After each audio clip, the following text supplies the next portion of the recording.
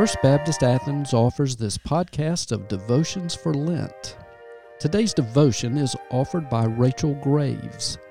It is based on the story in Genesis 39, 7 through 23, when Joseph is tempted by Potiphar's wife. The scripture is read from the Voice translation. The devotion begins with music provided by Sarah Delbene, playing What Wondrous Love Is This, arranged for flute. Lay aside everything else for the next few minutes. Allow the music to settle your soul, making space to listen for God.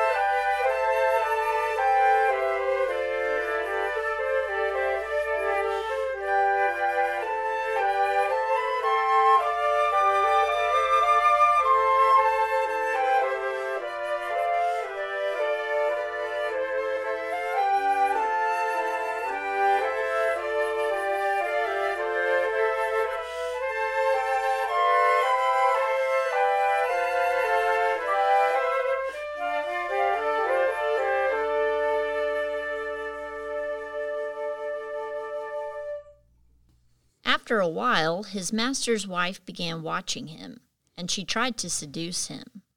Come, sleep with me. But Joseph refused. Look, please don't take offense, but with me in charge, my master has no concerns for anything that goes on in his house. He has trusted me with everything he has. He hasn't treated me like I'm any less than he is, and he hasn't kept anything from me except, of course, for you, because you are his wife. Why would I do something so clearly wrong and sin so blatantly against God? Although she pursued him day after day, Joseph would not consent to sleep with her and refused to be alone with her. One day, however, when he went into the house to do his work, while no one else was in the house, she grabbed him by his clothes and tried again to seduce him. Come on, sleep with me.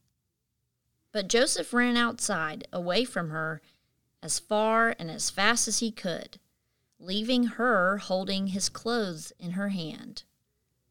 When she realized he rejected her again, and she had his clothes in her hand, she called out to the other servants of her household.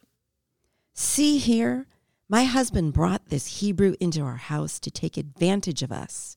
He came to me and wanted to sleep with me.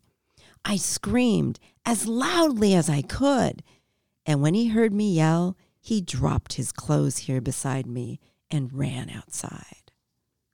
She kept Joseph's clothes beside her until her husband came home. Then she told him the same story. The Hebrew servant you brought into this household came in to take advantage of me. When I screamed as loudly as I could, he dropped his clothes here beside me and ran outside. When Potiphar heard his wife's account, his face flushed with anger. So Potiphar, Joseph's master, put him into prison and locked him up in the place where the king's prisoners were confined. Joseph remained there for a time. But the Eternal One remained with Joseph and showed him his loyal love and granted him favored status with the chief jailer. The jailer put Joseph in charge of all of the prisoners who were confined there.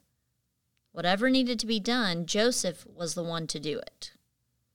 The chief jailer, like Potiphar, didn't need to worry about anything that was in Joseph's care because the Eternal One was with him. And whatever Joseph did worked out well because the Eternal One made it so. People like to feel powerful. Over the last year especially, we have seen illustrations of that all around the country with the civil unrest that has always been there, just ignored by those with power. But power comes in all forms. From the teacher to the politician to the attending doctors I see in the emergency room, each have power in their own way. Having power is not inherently bad. I want teachers to have power over their classrooms to control the learning environment. I want politicians to have power to make meaningful change that will positively impact people in this country. I want my emergency room attendings to have the power to make decisions to save a child's life in the trauma room. I want power in my own life to make decisions that affect positive change. Power can become toxic, though.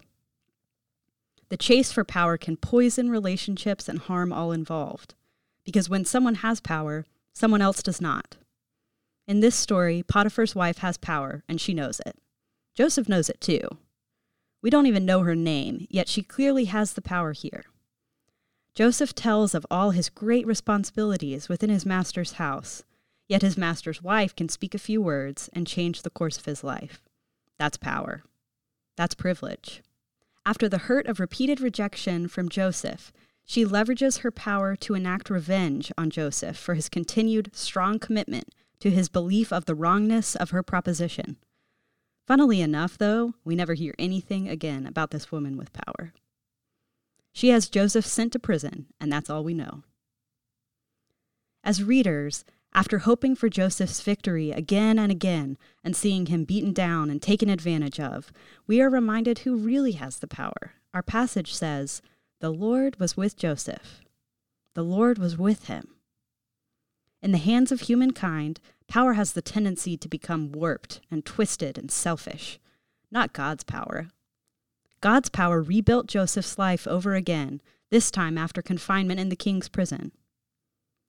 So what about the areas of our lives where we have power? I have to think Joseph was tempted by Potiphar's wife's offer. He is human, after all.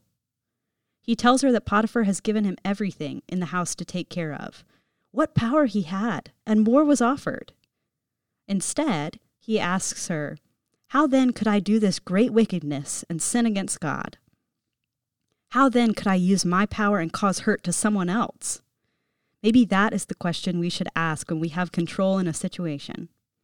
When I have power or control, are my actions hurting others? If the answer is yes, big red flag, toxic power, harmful power.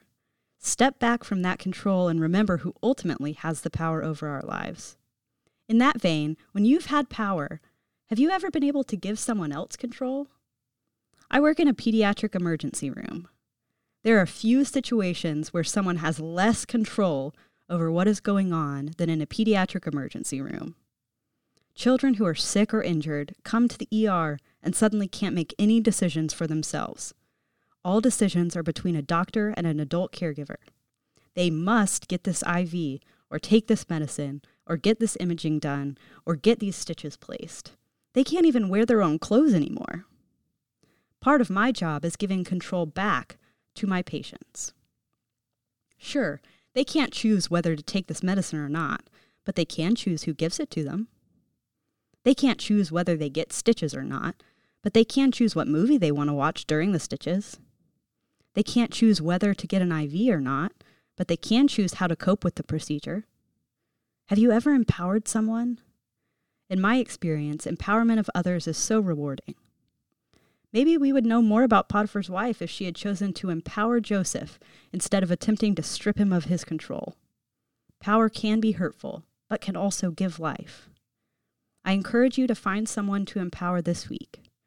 See how it feels to give up your control.